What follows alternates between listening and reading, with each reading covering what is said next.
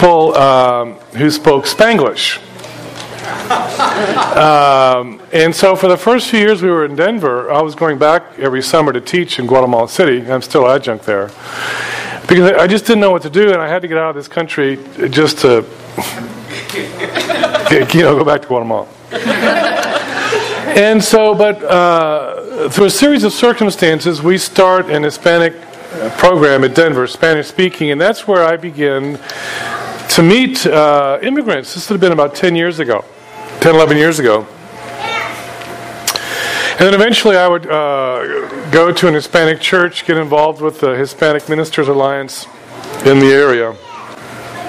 And I hear the stories. And what I began to see was that the people I would talk to who would say that they were Christians, if I were to talk to them about immigration, it wasn't a Christian conversation. It was about important things like the economy, schools, hospitals, things like that, which you have to get to. But that's where the conversation would begin and end. It really wasn't a Christian conversation. So what I want to do in just a little bit is to examine some basic things about immigration and the Bible. I'm an Old Testament prof, so I asked myself, okay, if I were to do this as a Christian and go back to the Scriptures, what do the Scriptures have to say? And when I went into it, I didn't know. And what I began to see, as I'll share with you in just a moment, that it's all over the place in the Scriptures. The second thing that's a topic of discussion that most people are not aware of, and you can't expect them to be, is the history of immigration into this country. So immigration has been an issue actually since the founding of the Republic. I have an article written by Benjamin Franklin. It's interesting because if you remember the colonies, there was a part in Pennsylvania that were German-speaking, and Benjamin Franklin was very worried about this. And in this article, he talks about, the Germans have their own schools, their own newspapers, and their own churches, and their own stores. And he was worried that they wouldn't become anglicized. And then he says, and the men beat their mothers. So you could see the prejudice, you see, even Benjamin Franklin. And then he said, and their pigmentation is not like ours. I'm going, Germans and English? I mean, it can't be that different, right? But what you're seeing is these issues are as old as the Republic. So that's important to know. Another thing about the history of this country is that until 1875, immigration was state-run jurisdiction.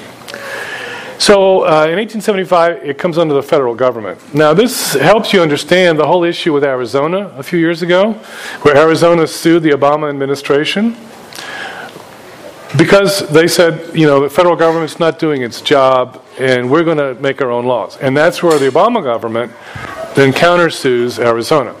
And really, at that point, Obama's administration was right, because in 1875, it became federal.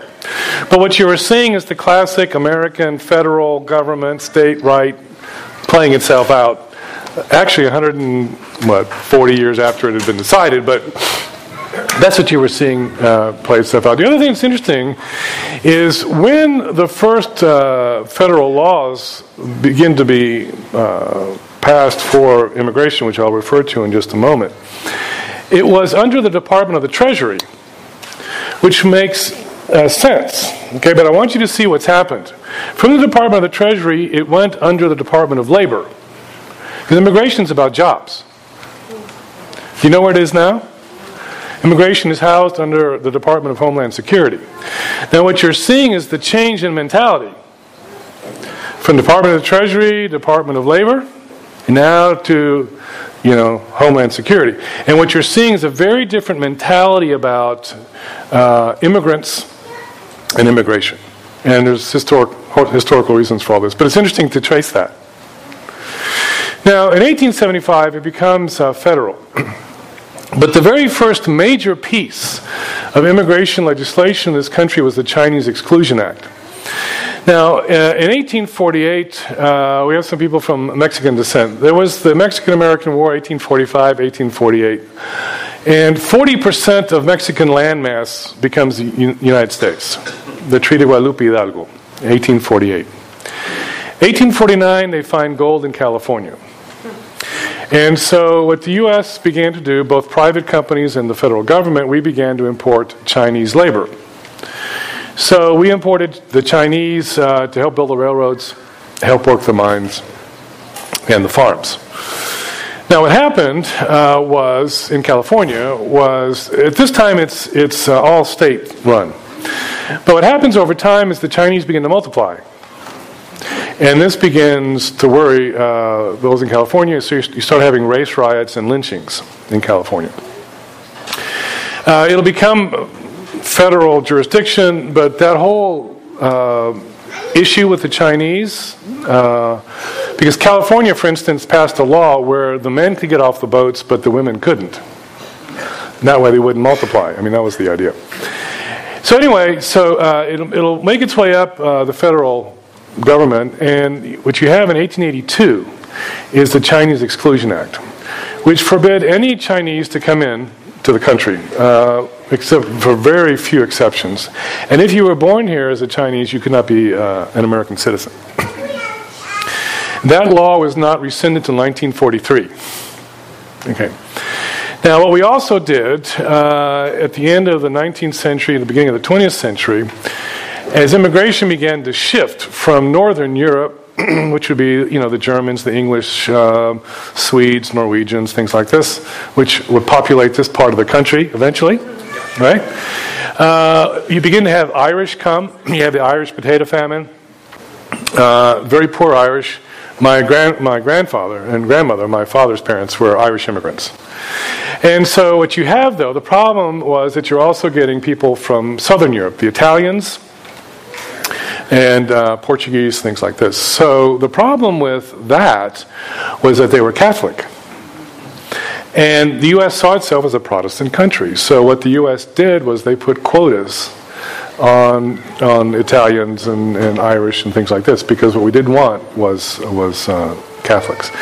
Now, those of us who are white hairs, we remember the Kennedy election, and I remember, because we were a Roman Catholic, I was raised Roman Catholic, was that one of the discussions in the country was he would be our first Catholic president, and would he obey the Pope, over the Constitution? I mean, that was the discussion that was going on. So what you're seeing is the country has wrestled with immigration since the founding of the Republic.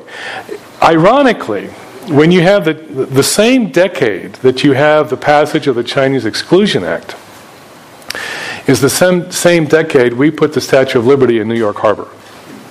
And there's the message. Welcome all who come, and then we don't want you. That's the message that the country has struggled with, and every country in the world does this. Our country has struggled with this now since the beginning. On the one hand, we welcome. On the other hand, we're very suspicious of any outsiders. In my computer, it's in the car right over here, I have some slides from the 19th century, the 1890s, and some of the political cartoons of the Irish and of the Chinese and of Eastern Europeans, because the problem there was they were Jews, right? So what you're seeing are these political cartoons, trying to paint a very negative picture of immigrants. So what I tell people is the only thing that's changed about immigration in terms of U.S. attitudes is just the skin color of the person coming in, because over the century, or the last 2 centuries, it's been an ongoing issue. Okay. So, I mean, there is the historical discussion. There is the legal discussion. I've heard this so many times. My work has been with undocumented. And, I hear things like this. Well, why don't they come in the right way? Okay, if you've just said that, you've just told me you know nothing about immigration law. And let me just tell you a couple things, and then I'll move to the Bible. The U.S. immigration law, as it now stands, is about entry. All right, even hear the jargon about the wall. It's about who comes in. Now, what most people don't know is over 40% of the undocumented came in legally. So the wall is kind of a moot point. They would have come in on student visas, tourist visas, and short-term work visas, and then you stay. And so Most people don't know that. And a statistic that I've heard, which is surprising to many people, is about 20% of the Koreans in this country are undocumented. But we're not bothered with them. You see, we can't imagine them coming over a wall, which not all undocumented do, but that's kind of the caricature we have. So they will come in on student visas and tourist visas, and then just stay. And if you know anything about the Korean community, it's very hermetic. And so they help each other, they keep quiet. One of my colleagues in Denver was a Korean theologian, Korean American, and I said, "Is this true?" He says, "Yes." He says, "But this is the dirty little secret in the Korean churches that we just don't talk about because of the honor-shame culture of Asia." Right? So it's a very interesting thing. Another thing, if we understand that the immigration current law is about entry, what most people don't understand is that if you are here undocumented and you came in undocumented, that under current law, there is nothing you can do. Current law doesn't contemplate you being here without papers. So there's no fine to pay, there's no office to go to, there's no line to get in. Once you're here undocumented, there is literally nothing you can do to get right with the law, under current U.S. law.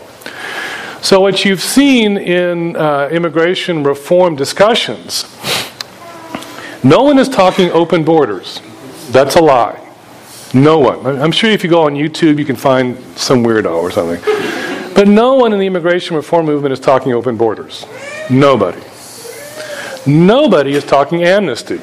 Nobody. But that's the red flag words. All right? The compromise bill that was in the Senate in 2012, I won't go to all the particulars. I'd be happy to if you want, but I won't because of time. If I were an undocumented immigrant and I signed today, registered today under what that bill could have been, it would have taken me 13 years to get my legal status. Now, I don't know under any definition in any English dictionary that amnesty takes 13 years. Amnesty is what Reagan did in 1986. Where he just decreed amnesty for millions of undocumented immigrants. That's amnesty. And that was Reagan. No one is talking about amnesty at all, but that's the language you hear in the rhetoric. So I think it's important to understand that if you're here undocumented, there's nothing you can do. There's nothing. Now, if you're born here, you're a U.S. citizen. Obama did this executive order, which was the DACA program, which if you were a small child and you came undocumented with your parents, that you have permission to stay and to go to school and to work. But that's an executive order. It's not law. So any administration could take that away, and then, who knows how many hundreds and hundreds of thousands of young people who came here when they were 1, 2, 3, 4 years old now would be not protected, because now at least they're protected if they've gone through the paperwork. So this is the goal of immigration reform, is to update the system. And one last piece that most people don't know is that U.S. immigration law works by quotas. So the total quota for unskilled labor in this country for the year stands at between 5,000 and 10,000 for the country. I mean, there's probably more than that here in Appleton. But what you're seeing is the quotas were established decades ago, and it's so politically sensitive that no one wants to even touch the quotas. And it's like someone told me, the illustration they used, it's like, at one time a woman was a size 4 dress, but now the woman is a size 12. And you're still trying to fit into the size 4. I mean, that's what we're doing. And part of the reform bill was to have the quotas change according to U.S. economic needs. And so the quotas would change every year based on economic needs, which is kind of common sense, right? Because we need unskilled labor. Construction, most of your farm produce is done by undocumented immigrants. So we need all kinds of unskilled labor. So the idea was to basically update the system. That was the debate, and you had both parties who were actually working together on that. So one thing is the history of immigration and history of immigration law. Other thing is the law as it now stands. Those are interesting discussions. But let me speak very quickly about the Bible. And this is in the book in much more detail. Let me just mention a few things. When you use something like illegal alien, okay, what these people have or don't have is a piece of paper. But sometimes, and I saw this in a speech this week, where undocumented equals illegal equals violent criminal. I mean, this was kind of the logic of it. And illegal kind of can take you that way. Another thing is alien. And what I tell people is, we use that for outer space creatures. When does an alien become a human being? And this will take you to Genesis chapter 1, where every human being is made in the image of God. And what you find as well, it's interesting, in chapter 1 of Genesis, not only is it saying that every human being has consummate worth, we are also created in the image of God so that we might rule the earth and subdue it. Now you're talking about human potential. So when you're talking about potential, it can change the discussion. Let me give you an example. Let's talk about the children who've come with their parents. And so if you are thinking about human potential as guiding your legal discussion, then you can talk about, what was called the DREAM Act, which would let these kids actually move their way to citizenship. But the idea was, instead of punishing them for being here because their parents brought them here, the question now is, how do we facilitate all the energy and all the potential for the national good? Now you've switched the legal discussion based on a different theological principle.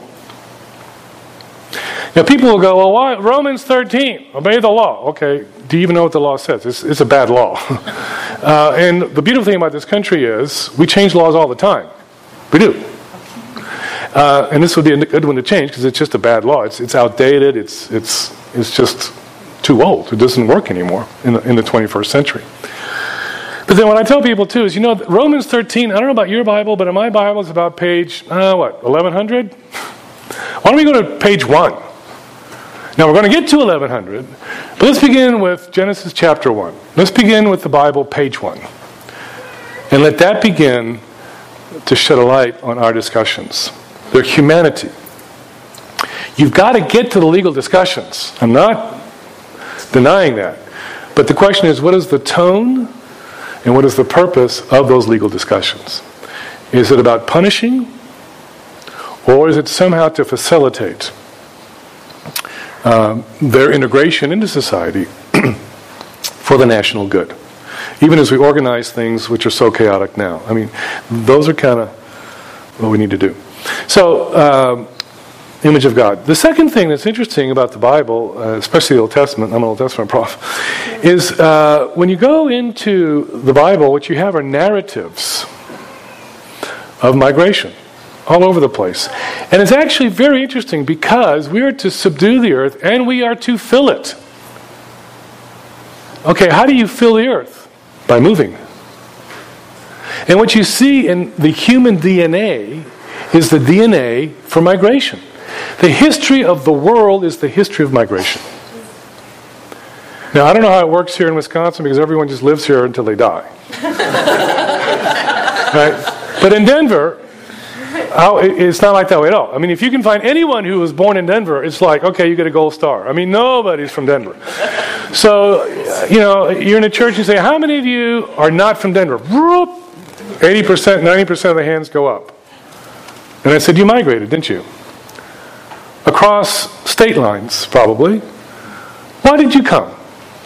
Well, you came because you needed a new job. You know what? You just wanted to start over again.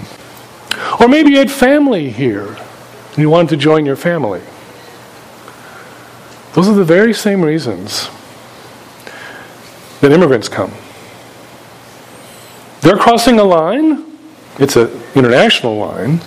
But the principle is the same. We're all migrants. I just moved with my wife, my lovely wife. We've been married in 3 weeks for 40 years. We have just migrated from the majestic mountains of Denver to the flat, humid Chicago West suburbs. Okay? And we came because of a job. and to get closer to our grandkids. The human story. And when you go into the Old Testament, it's about migration. You know what you have, for instance, is Abram is called from Ur of the Chaldees, they call it, right? Ancient Babylon area. Goes into Haran, Turkish-Syrian border today, and he comes down into Canaan, which we would call Palestine, Israel-Palestine. But it's interesting, he comes, he receives the promise, and he builds altars, and he goes a bit further, builds another altar. That's all very good. But then about verse 8 or 9 of chapter 12 of Genesis, it says there was a famine in the land, and he and his extended family, which would be his wife and his nephew Lot, and their servants, go to Egypt looking for food. Now, that makes sense. Even today, Israel's a very dry place. And Egypt has the Niles. There's always water and there's crops and things. And so Egypt always had to deal with people coming in, looking for food. And we know from archaeology that there's a string of forts along the eastern frontier of Egypt in the desert. And so probably Abram and Sarai were coming up to one of these checkpoints. You remember how the story goes? If they ask you, tell them you're my sister, not my wife. Now, think about it. They lie to get across the border. To eat. What's the option? Go back in the desert and die? Now, she's willing to take that risk as a woman. Okay, well, all that implies for Pharaoh's harem, that's what she was willing to risk so that everyone else could eat. So what you're seeing is the great father of the faith lying to get across the border. And she's willing to do anything that they can eat. This is the story of the Old Testament. And it's interesting, as they begin to grow, there's so much I'd like to do. Let me give you a couple of vignettes. I have so many more. But let me give you Joseph. Again, I'm going to assume, because you're in this great church and they teach the Bible. And maybe you haven't, where's Dan? Maybe you haven't done Genesis yet. I don't know. But I assume that all of you are kind of Bible experts. Well, remember Joseph, he becomes an immigrant, not because he wants to, because his brothers hate him so much and they sell him, right? That's been a great family, dysfunctional to the max. And so anyway, he makes his way up, right? He's very honest and hardworking, and now all of a sudden he's a steward of Potiphar's household. And then Potiphar's wife tries to seduce him and he runs away. Well, who do you think the authorities are going to believe? The Egyptian or the immigrant? He goes to jail. You remember how he comes out, the dreams and everything, right? But then what happens, there's another famine in the land, and his brothers are sent for food. You remember how that goes? He recognizes them, but they don't recognize him. Now that's kind of odd. Well, at his level in Egypt, he would have had a shaved head, and he would have painted his face. So that's why they don't recognize him. But he recognizes them. And it also says that he uses an interpreter, but he understands what they're saying. See? He goes behind the curtain and he weeps. Remember that story? Now, if you think about an immigrant story, he never lost his mother tongue. And in this country, it's okay to be bilingual. Yo soy bilingüe. Y soy orgulloso de ser medio guatemalteco. Yo hablo este idioma tan bello que es el español. And I can do English and el español sin problema. I can go back and forth. Boom, boom, boom, boom. That's a gift. It's not a threat. There's Joseph, the bilingual. Right? There's more in there, but let me jump to Daniel. That's an interesting story. If you go to Daniel, and it's, be a Daniel, you done that like with, Vacation Bible School or something? But think about it. His country would be devastated by the Babylonian armies. He probably lost family in the war. Would have lost friends in the war. They lost everything. And now that empire is giving him a new name. Wouldn't even let him be called by his name. We were talking last night about what do you call your children when you're bicultural marriage? Well, you have to figure out what name can an Anglo pronounce? Santiago. Or Santi. Right? My wife, her name is Joan. Well, Hispanic ears have a hard time distinguishing Joan and John. So they'll call her Yoan. They can separate the O and the A. Okay, that makes sense. Okay, the names. They change the names. You know, you're not going to be who you think you are, and we're going to reprogram you to serve us. And you know what? We destroyed everything you had. And we took everything you had, but now we own you. And they're the very best. But what they say is this: we want our food. How do you know? There are not many Hispanics in this town, apparently. But in Denver, how do you know when you're in a Hispanic part of town? Taquerias, pupuserías, panaderías. The food. Right? And so he says, let us keep our food. You may take my name. You may force me to serve you. But I'm still a Jew. And we're going to believe in our God, and we're going to eat our food.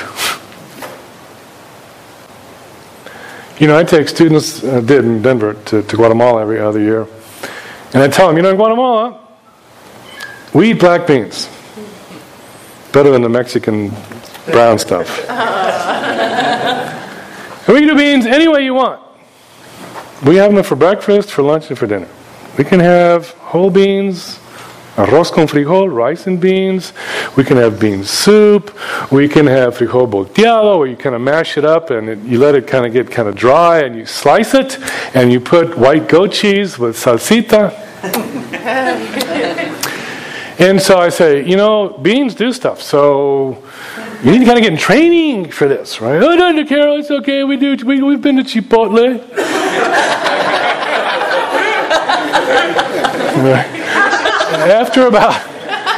After about 3 days, Dr. Carroll, for the love of God, McDonald's, please.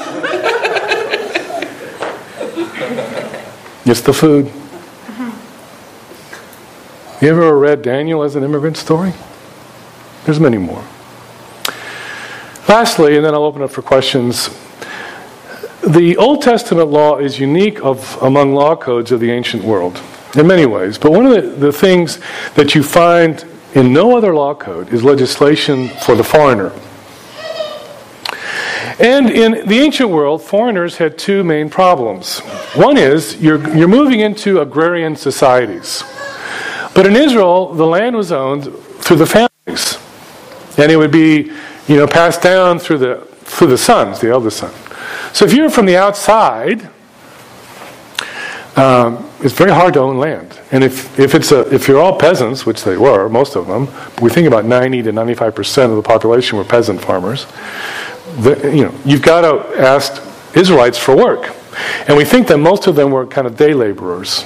It's like what you find in the parable where the guy goes to the central square and finds people waiting for work. Or maybe it's the Home Depot. Again, maybe you don't have that here, but if you go to some parts of this country, they're at the Home Depot waiting in the parking lot, waiting for the parable of Jesus. Same thing in the ancient world. Things don't change. The other thing is, there was no social security system or welfare. So if you got sick, maybe you're a farmer, peasant farmer. If you got sick or one of your animals got hurt or died or something, or if your wife, was pregnant and the childbirth, or someone got sick or whatever, in the ancient world and in ancient Israel, this would be taken care of by extended family. The problem if you're a foreigner is, what is it that you don't have? Extended family. That's why when you go to Hispanic churches, the church becomes the extended family. And that's why in Hispanic churches oftentimes they all stay and have lunch together. Because la iglesia es la familia. And what you find is, recognizing this, the Old Testament law has provisions for work, paying them a fair wage on time. Let me repeat that. Paying them a fair wage on time. Why do you think people hire undocumented workers? Because they're cheap. And an undocumented worker can appeal to no one. Fair treatment in the courts. That's in the Old Testament law. All kinds of provisions for food, even letting them come into their worship services. Okay? The most precious thing that they had. And then what you find in Deuteronomy 10. So God says this, and with this I'll close and open for questions. Hope I haven't gone too long. God says, I don't show any partiality. But he says, I brought you out of Egypt. Don't do what they did to you. Basically, don't become the Egyptians. Then he says, I love the immigrant. He says that. Deuteronomy 10, 17 and 19. I love the foreigner, and you will too. I love the foreigner, he says, I give them food and I give them clothing. How does God give food and clothing to the foreigner? Through his people. So when people say, why should I love the foreigner? Because the Bible said God does. Do you need a better reason than that? I can't find one. And the word there is the word for immigrant. Interesting. Do we have, immigrant memories that should remind us? Well, what we have is St. Patrick's Day, right? We all wear green. Right? Even if you're not Irish. We all wear green and we drink green beer. Especially in Wisconsin. Wisconsin. Right? And then there's Oktoberfest, and we all drink beer. It's because it's the Germans, and the Germans drink beer, so we're all going to drink beer. Especially in Wisconsin. Yeah, Wisconsin. Or maybe it's Columbus Day, and that's what group? The Italians. We have parades and all kinds of stuff. Or maybe it's, it's a home recipe. So I'll stick with the German thing, right? So what do you eat for Christmas? Well, we eat strudel. Oh, really? Yes, because, we're German. Really? You ever been there? No, but we're German. Do you speak German? No, but that's our heritage. And we've done, the genealogy thing, and we go back to royalty. Right? All these genealogies end up with royalty somewhere, right? It's got to be some kind of mega scam, but we're all kind of royalty, right? But what you have is our immigrant memories. Food, beer, piñatas. And the very things that God said never to forget. Remember how they treated you in Egypt? And we forgot the Irish ghettos, didn't we? And we forgot that the Italians were the wops without papers. And we forgot that the Germans were the Krauts. We marginalized them in World War I and World War II. We forgot about what we did to the Japanese American citizens in World War II. We put them in internment camps in Colorado, California, other places in this country. All those immigrant stories we forgot. The dark side of our immigrant history. We forgot. And now you know why God says, don't ever forget. Because when you do, you'll become the Egyptians. And if you read the book of Exodus, what did the Egyptians do? They were scared of the Israelites. There's too many of them. They're everywhere. So they began to make it harder for them to work, even kill their little boys. But it was so bizarre. They made it harder for them to work. They had to find their own straw. Remember that story? Which makes no sense, because they were supposed to build Egyptian buildings. You would think they would want the straw to make them better buildings. It makes no economic sense what the Egyptians do. But it makes cultural sense of how they feel. And that's what we're doing in this country, isn't it? We need the labor, but we're going to make it as hard as we can for them to find work. That makes no economic sense at all. But it makes cultural feeling sense. And we've become the Egyptians. Okay. There's so much more, but I'm happy to entertain any questions. I have my assistant here. Yes. Oh, he with small ears. Well, this one runs through this one, so you can stand and ask your question, and then you can ask your question in Spanish or in English. Either way is fine, and we'll kind of translate back and forth. And I didn't say this at the beginning. It's important. We do this after the service. This is not the position of the PCA. It's not the position of Emmaus Road. It's a place to be able to dialogue about this discussion. And Danny Carroll's an expert in it. And so I'm sure some of you might have disagreeing views or haven't thought about it in that kind of way. That's okay. And I know Danny Carroll, where you say, oh, he takes one side. Well, I think let's listen and hear where he's coming from. And this is a church where we can dialogue about these things. He's not speaking from the pulpit. He's speaking from after church, discussing this kind of issue. That's why I'm standing over here and not behind the pulpit. That little thing. So, questions. Let's go ahead. Denny, cuando vengo a este país reciente, when I came recently to this country, noto que las personas son muy apegadas a lo legal. I noticed that people here were very committed to law. Pero yo percibo que el concepto de legalidad es relativo. But I perceive that the concept of legality is a bit relative. Por ejemplo, si tú eres de Guatemala y eres un doctor que puede dar una buena conferencia en este país. So, for instance, if you're from Guatemala, but you're a doctor, and you can give good lectures and conferences in this country, Yo te invito a mi iglesia I'll invite you to my church, y te puedo hacer un cheque o pagarte por dar una buena conferencia aquí. and I can write you a check for giving a good lecture here. Pero si eres un guatemalteco que ya estás aquí, no puedes cortar el jardín y pagarte $10 porque es contra la ley. But if you're a Guatemalan who's cutting my grass, I can't give you a $10 check because that's against the law.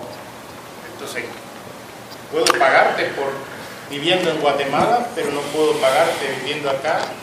So I can pay you if you've come from Guatemala and you live there, but I can't pay you if you're from Guatemala but you live here. Voy a responder en inglés. I'm going to answer in English. That's a great question. Legal standing is important, and that's going to be the difference. The question that we have to get to eventually is, to whom do we give legal status, and what is the way to get there? The problem with current U.S. law is that once you're inside, there is no way there. That's the problem.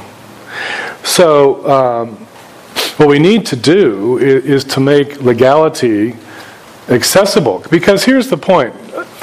There is one discussion about the border, which is an important discussion. I'm not going to minimize that, okay, the border. But that's about entry. That's an important discussion. But we also need to chart entry for people coming in on student visas and tourist visas. I mean, that current law doesn't do that. I mean, so not only does that border need to be organized, but that whole other kind of entry, which U.S. law doesn't really think about, needs to be organized better than it is now. But then it's a separate discussion about what you do with the 11 to 12 million that are already here.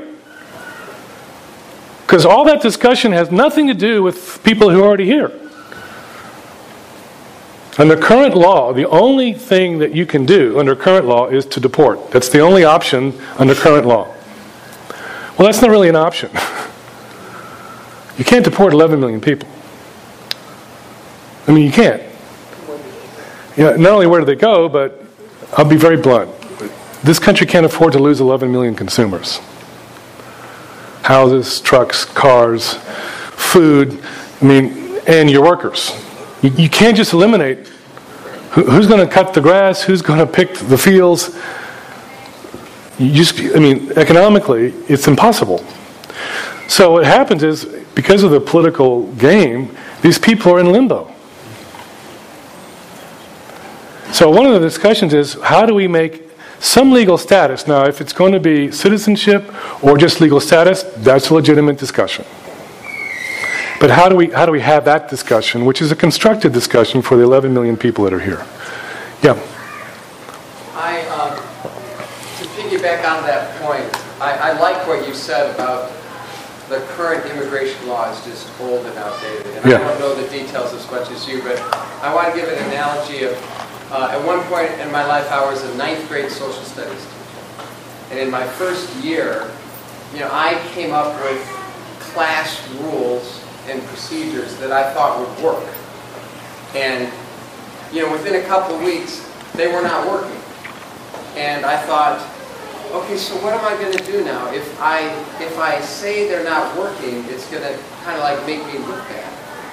And I quickly realized, who cares? The most important thing is to get something that works. And so I gave myself freedom for the rest of the year to stand up in front of my kids and say, this is my first year doing this. And what we were doing is not working, so now we need to do this. And that, I think, is what our politicians on both sides of the aisle need to do with immigration. In fact, they have a better reason, like you said, that, it may have worked back then, but it's not working now. And everyone knows it, and we've been going along by kind of ignoring the law for a while. And that's not fair to people on both sides of the issue. And so we just need to admit it. It's not working, and let's fix it. Yeah, let me add a couple of things. I think you're right. The assumption is it's U.S. law, it must be a good law. I mean, that's how we function, which is, it's an interesting assumption. The problem is it's just outdated. So when people are talking about reform, it's not talking, like I said, not talking amnesty. No one's talking amnesty. It's not talking about open borders. No one is talking about open borders. The rhetoric is saying that, but that's not true. But let me give you kind of the anti-left rhetoric, anti-left example. So I'm reading something the other day, and Hillary says, I'm going to close down all the detention centers, the privately owned. Now, what most people don't know is that most immigrant detention centers are privately owned. There's two major firms in the U.S. One of them is GEO, and it's the old Wackenhut. Wackenhut is an international, or was now GEO, security firm. They run a lot of the detention centers. The U.S. government pays them over $100 per day per head. Now what you're seeing then is immigration detention is a massive, massive business of billions of dollars.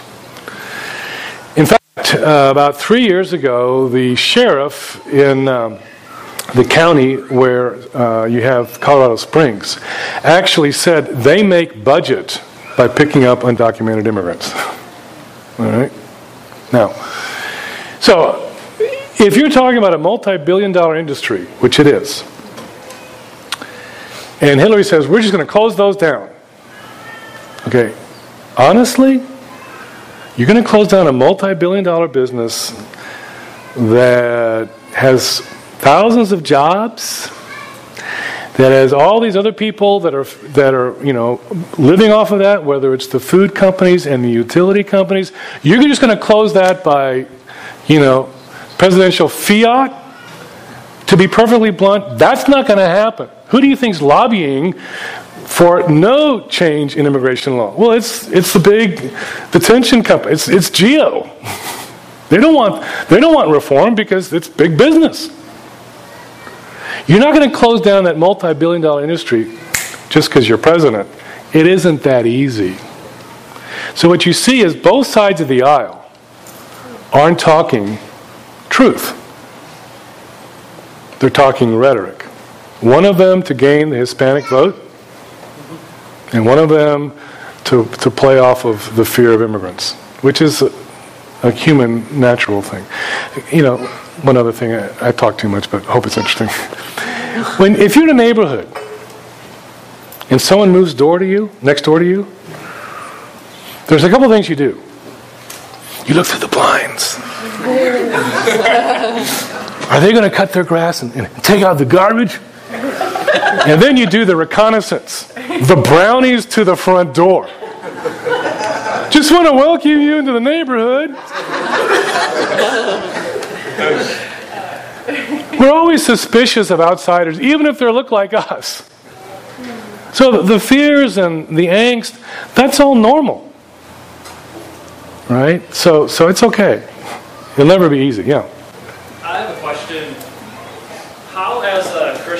believer, do we deal with the idea of loving the stranger and the immigrant, but yet dealing with the current problem that we have with people that are already in this country that may be Islamic radicals, terrorists possibly, or even criminals? You know, how do we deal with that, knowing that we need to love the stranger and the immigrant, but yet protecting our way of life, our families, from what could potentially destroy them? Yeah, that's a great question.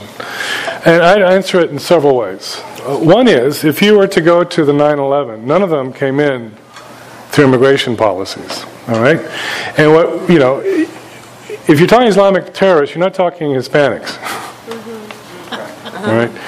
So what we need to do is to realize that there will be, this is maybe too nice of a way to say it. Let me just say, there'll be some bad apples. I mean, there will be.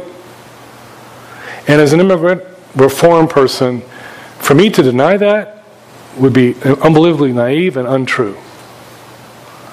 But I would say this: I don't care if you're black, white, brown, or yellow, or whatever combination. There's going to be a percentage of violent, sinful people in this country, totally unrelated to Islam.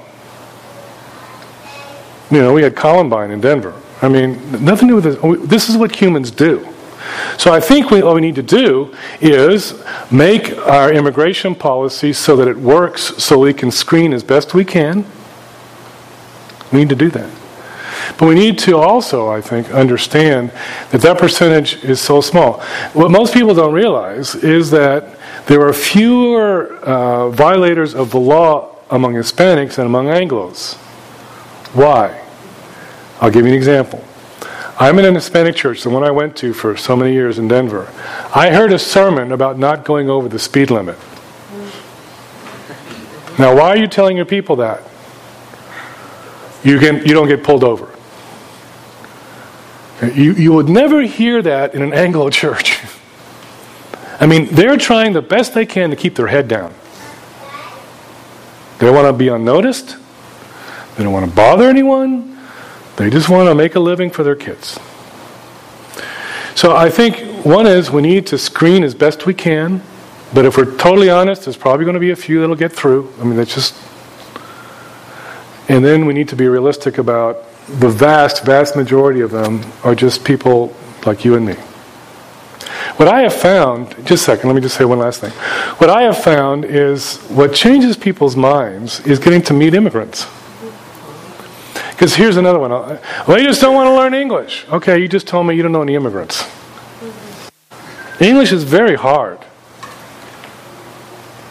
Right? I mean, we do all kinds of things, and we spell words differently, or spell words the same and pronounce them differently. You know, they tell you in grammar school, it's, you know, what is it? I before E, except after C. You know, all this stuff. I mean, it's a very complicated language. And the pronunciation of English, there are certain sounds Anglos cannot make. Burro. Burro. No, burro. Burro. Okay, you're pretty good. But, you know, I have a hard time. Or like my little grandson, I'm Ito, right, for abuelito. Soy Ito. But I'm Ito. No, Ito. Okay, but if you talk to a Spanish speaker in Spanish, you cannot have an S followed by a hard consonant. It doesn't happen. So you'll say stop. Stop. No, stop. Stop. Steve. Because you can't do that in Spanish. It doesn't, you can't. So I mean, the language, all of this is part of the dance. Anyway, it's very human. Yeah, you had a question. It's sort of related to the last question. I know that we've been focusing throughout this question and answer sector talking about immigrants coming to America. Yeah. But Europe has also been having a lot of immigrants coming there, and I think a lot of the recent terror attacks have been committed by people who were immigrants from, say, the Middle East coming to the country. Yeah. So I was just curious what your thoughts Yeah, great question. on the situation Yeah, great question. I would say this. First thing, we need to distinguish immigrants from refugees. They're not the same. Or asylees, something totally different. So, when you're talking about what's going on in Europe, okay, which category are we talking about, just to get the conversation more precise? But this is where, God has been very good to this country. What I hear is this country is becoming increasingly post-Christian. Well, maybe among white people, God has brought literally millions of Christians who are Hispanics. By the grace of God, He is bringing us Christians. We're not Europe. We're not.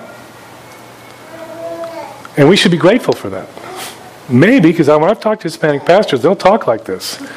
We think God has brought us here to re-evangelize this country. Every major denomination in this country is either holding steady in its numbers or growing because of immigrant churches. I don't care if you're Southern Baptists or whatever. Immigrant churches are saving the church in the U.S. demographic. Whether it's Korean churches, which are Presbyterian, Baptist, Assembly of God, whatever you want.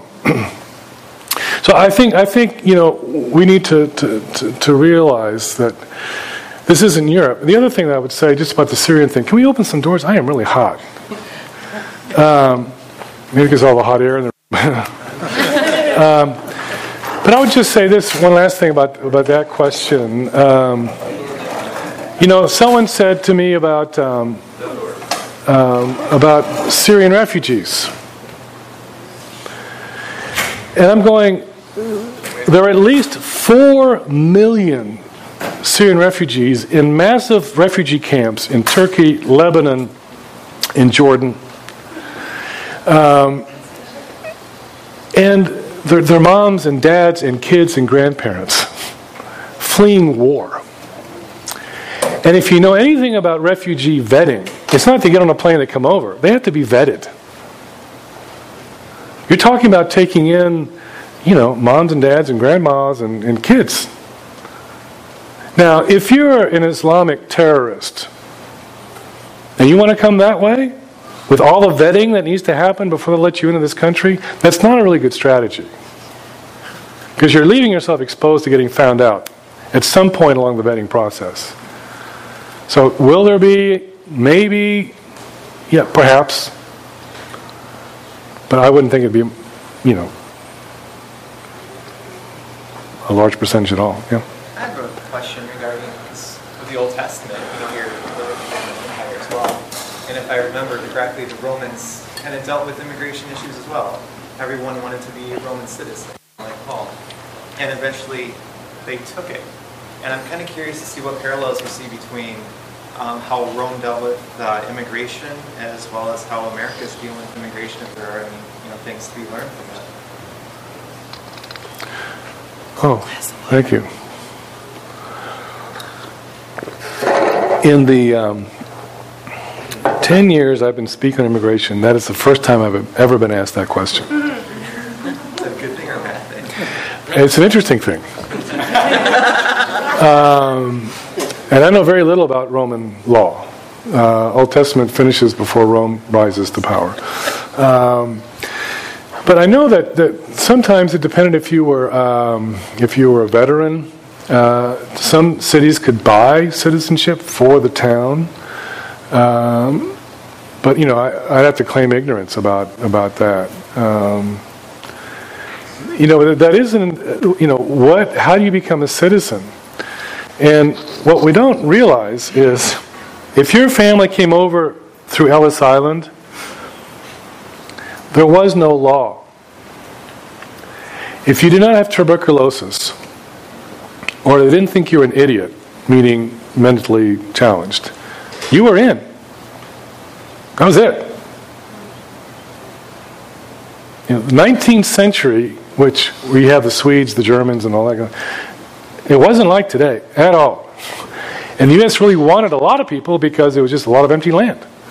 So what you have is all the Swedes that come up to Wisconsin and Minnesota, right? And they're all Swedes and Norwegians, right? So what they would do is they migrate to certain parts of the country. Like I was asking Moises, and his wife, so why did you come here? Well, we have family. Well, the Swedes did the same thing. Why did you go to Minnesota? Well, because there was people from my little town on the Norwegian fjord. We're all kind of Swedish farmers, right? I mean, it's very human. Yeah, you had a question? Or just scratching your head? All right, raise your hand. Yes. I'm not very versed in any of this, so do you know of any group or leadership that is making the right decisions for immigrants that anyone's listening to in the government?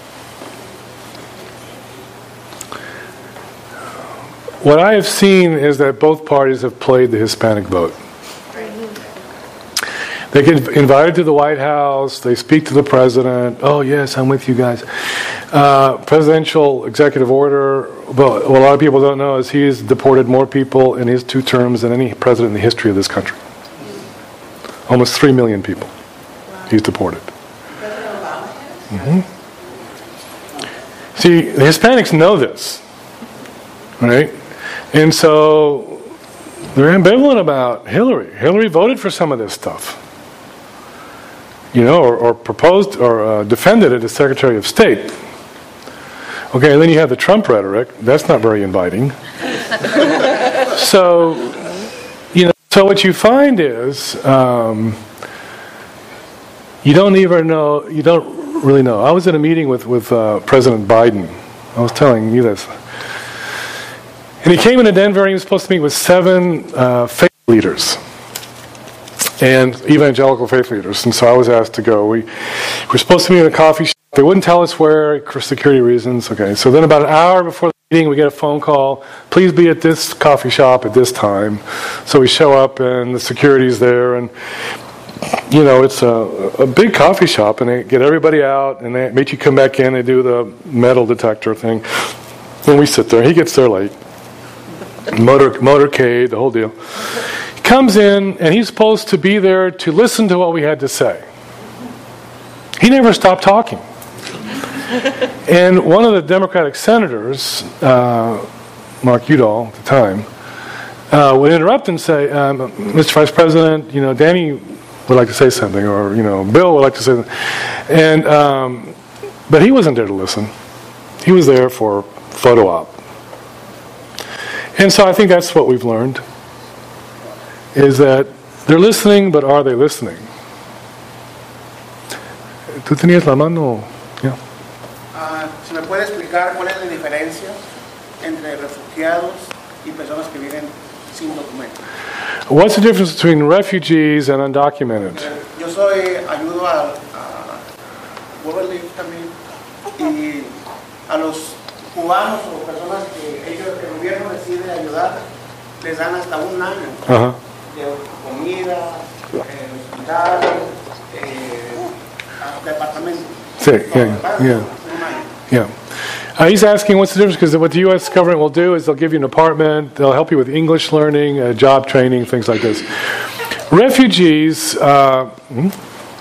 para las personas que no vienen de ese país, no sé si sabían que muchas personas no tienen ayuda médica, no les ayudan para pagar nada. Entonces, si se enferma un niño, si tu esposa está embarazada, tú tienes que pagar todo lo que es eso. Y aparte, como usted lo dijo al principio, somos personas que son baratas, mínimo pagaran 20,000 al año, probablemente. Sí.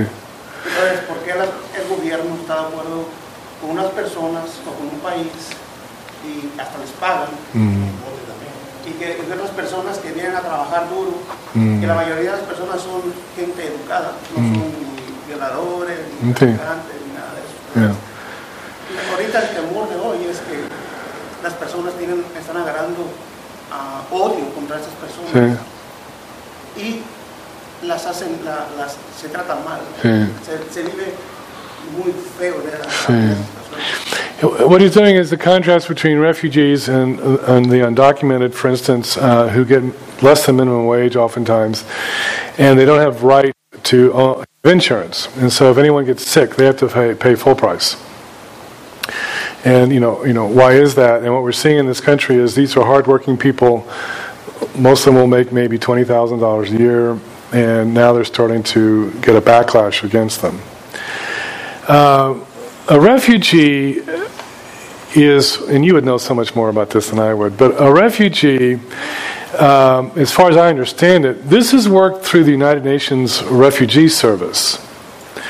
And every nation has a quota of how many refugees they will take in a year. So the U.S. quota is about 75,000, 85,000 that we will take maximum a year. Now, because it's run through the United Nations, for instance, we were in a small group and we sponsored a family that came out of a Kenyan refugee camp because of the war in the Sudan and Somalia. They had been waiting in that refugee camp for 12 years. All right? And so we helped sponsor them, we received them through the Lutheran service, which is one of the largest in the country, the Lutheran Refugee Service, resettlement. So what the U.S. government will do, it'll work with U.S. agencies, Lutheran Service, World Relief, and so the government works with the ministries. But through those ministries or agencies, there will be an apartment, some money every month, and some basic help. That's because a refugee is a very different category who's come through a very different kind of system. They're not people who just came across. They had to do all the paperwork to get here through the United Nations. So that's why it's so different. But this is what happens. If you're undocumented, you cannot have insurance. Or you can, but I have a friend who bought home insurance, apartment insurance. And when his apartment flooded, and he went for the help, right? Because he didn't have a proper Social Security number, they denied the claim. And he'd been paying for years. So they're happy to take your money. Right. Here's another one people don't know.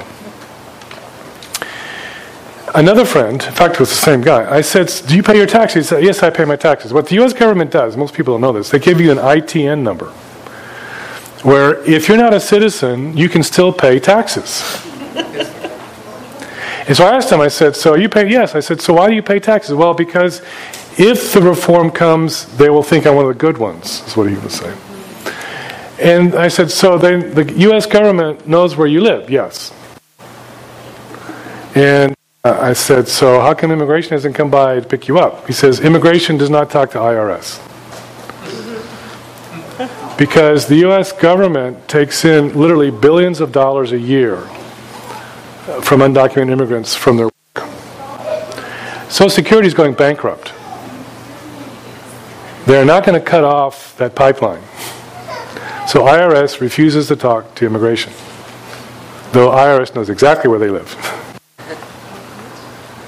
Interesting, isn't it? Yeah. Two questions. So one is, I'll play devil's advocate. There's a difference between the sojourner and a legal immigrant. I mean, you're just making a biblical jump to say the sojourner is the illegal immigrant. That's just not fair.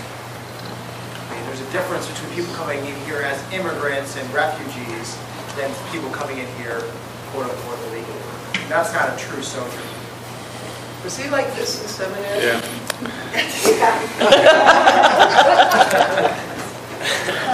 Yes, he was. What's your second question? No, because if it's related, I'll... My second question is, what can we do as a church? Okay, that's a different question. Okay.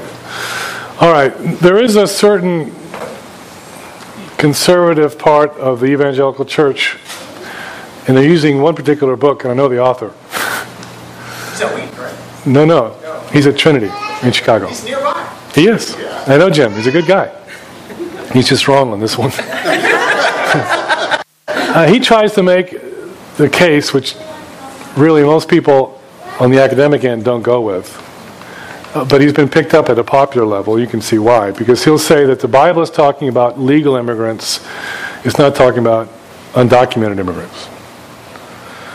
And I'm going, okay, what you've just read back 21st century into the ancient world. And that just makes no sense. So when you have someone like Ruth who comes in, they're not checking her papers. Right? There's nothing in the law about legal status, as if you're living there among them or not. I mean, that's the point. So I think his argument just doesn't work. But and if you read his argument, he sits very heavily on Romans 13, and he begins a discussion on legality. And what I say is, no, we begin not with their legality, we begin with their humanity, and let that define the discussions about legality. You see, and he just does it all backwards, I think. So I've actually written something about that book. So the other one about the church, maybe that'd be a place to close, because I'm happy to go on, but I know people have Sunday afternoons, and I'm happy to stay and talk, so that's fine. And there's books here. Please buy them, so I don't have to take them back. What a church can do. There's several things. And again, I don't know the demographics of Appleton. But, if you're looking at ministry, after-school programs to help the children, in Denver schools, and in Chicago, and even in Wheaton, the school systems are full of kids from all these different countries, and at home they're not speaking English. And so how can you help them with English? How can you help them with their homework? If they're older, how can you help them with computer skills? I mean, just basic service to families. I think one of the things that Moises and I were talking about last night with Luis, and it might be something to consider if you believe that what you do here is important. It might be interesting to think about an Hispanic program or church, which may be a bit different. It may be a little más alegre, it may be a little more lively, but maybe not. I mean, we go to an Anglican church that's Hispanic in Wheaton, and it's very much, but they have, the guitars and stuff. So that would be a couple places. And then what some people do that I think is important, which is more of a stretch, you'd have to kind of find out where you are on the spectrum, is if you have someone in the church who actually understands immigration law, because what happens, again, I'm speaking out of my experience in Denver, you have people who will tell undocumented immigrants, if you give me $5,000, I can get you your papers. Well, if you know immigration law, there is nothing they can do. So what these desperate immigrants are doing are getting taken by these shysters, right? And so, if you had, a person, or maybe on a Saturday morning, someone who can kind of explain for an hour, this is the status of U.S. immigration law today. That would be helpful, because you talk about rumors going in communities. Because people are always asking me, do you know of a good lawyer? Do you know, a family that I got to know a little bit in that church in Denver. He was picked up. He was stopped. It was his birthday, and 3 kids, 2 of them born here, and he had dropped off a roofer. I mean, this is classic, right? Roofer drops off his buddy, is going home, he gets pulled over. They follow him for blocks. Just waiting for him to make a mistake, because they've seen his face. And he doesn't, and he's got a ponytail. And so after a while, they just pull him over anyway. Well, he gets picked up, and because the detention center in Denver that day was full, 1,400 beds, he gets sent to Colorado Springs, 65 miles away. His wife's desperate, frantic, trying to find out where he is, because it's his birthday. They were waiting for him. Okay. Now, he's begun a process, and I won't go into all the legal pieces of it, but he keeps getting postponed, so he's been in this limbo now for about 6 years. He has a report every month to a certain office, sign in, and he has these court dates. And because there's such a backlog, we think that it would take about 8 years to clear the backlog. No one knows these kind of stories either. So, but I met his lawyer, who was a jerk, and treated him like dirt. And I was getting angry. I was in this guy's office. And he was doing things that were, to me, very humiliating. And come to find out that he has charged them so far $11,500. Right. But he's so far in now that he's worried about if he changes lawyers, something's going to happen. So, I mean, that would be a huge help. Moises, do you think, or Luis, would there be something else you might want to mention about what the church might do? Quisiera decir algo. Yeah, she'd like to say something. Pero quisiera que me tradujera. Sí, con mucho gusto. Okay. Yo trabajo en un salón de belleza I work in a beauty salon, y la mayoría de mis clientes son latinos. and most of my clients are Latin background. La mayoría de la leche que ustedes se toman aquí en este estado viene de gente que trabaja en los farms. Sí, las fincas. Fincas, yeah. Most of the milk you drink comes from local farms where these people work. Y claro que hay mucho abuso en ellos. 12 horas, $9 la hora. There's a lot of, they take advantage of them. They work 12 hours a day, $9 an hour. Pero ese no es el problema para mí. That's not the problem for me. Es lo que están sufriendo las familias acerca de eso. It's about how these families are suffering because of all that. Okay, hay mucha necesidad de Jesús. There's a lot of need for Jesus. Y la mayoría de los hombres se hacen alcohólicos. And you have a high incidence of alcoholism among the men. Porque hay un corte, vienen a este país, dejan a su familia allá, entonces, ¿quién tiene que quitar ese dolor? El alcohol. A lot of men will come and leave their families behind in Latin America, and they'll come and the family connections are cut off. And so how do you fill that hole? You begin to drink. Tengo muchos clientes con marcas en el cuerpo de que a veces van manejando y a veces toman, o muchos de ellos incluso se han querido quitar la vida. She has clients who have marks on their bodies where they've been in a wreck because they were drinking or they've tried to commit suicide. La mayoría de los niños crecen solos. Most of the children grow up alone. Porque los papás están trabajando Because muchas horas both parents are working long hours. y tienen que mantener la familia aquí y mantener la familia en México. And they have to support the family here and support their family back in Mexico. Entonces, yo quisiera que los anglosajones I wish the Anglo-Saxons, the whites, es que no ayudaran económicamente, we're not looking for economic help, sino que les hablen de Jesús. but they speak to them about Jesus. Eso es lo único que necesitan los latinos. Eso. Necesitan a Jesús para que todo pueda funcionar en sus casas. They need Jesus so that everything will work as it should in their homes.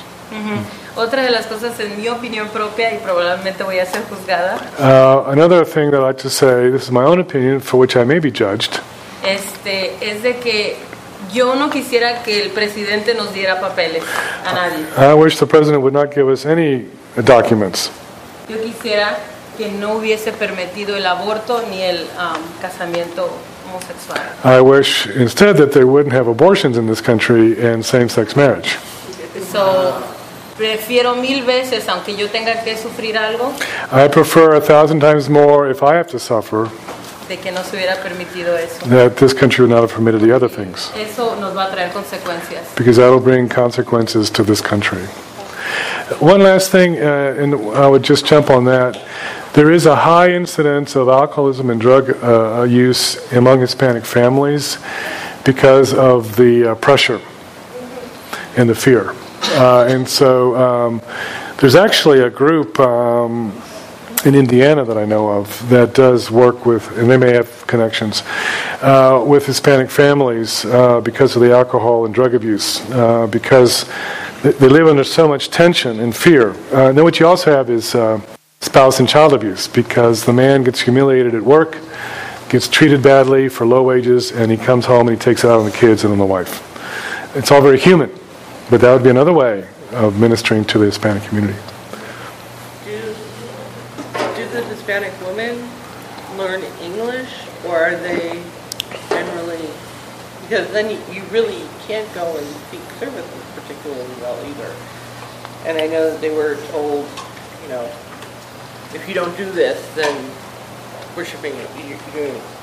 Yeah, I think it all depends. And one thing that I would mention, under current law, there is one thing that an undocumented woman can get status if she can prove that she is a victim of spouse abuse.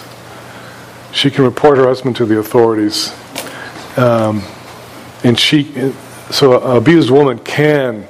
That's like one of the only exceptions. But whether they speak Spanish or not depends on the person and the family. Well, let's thank Dr. Carroll very much for his time.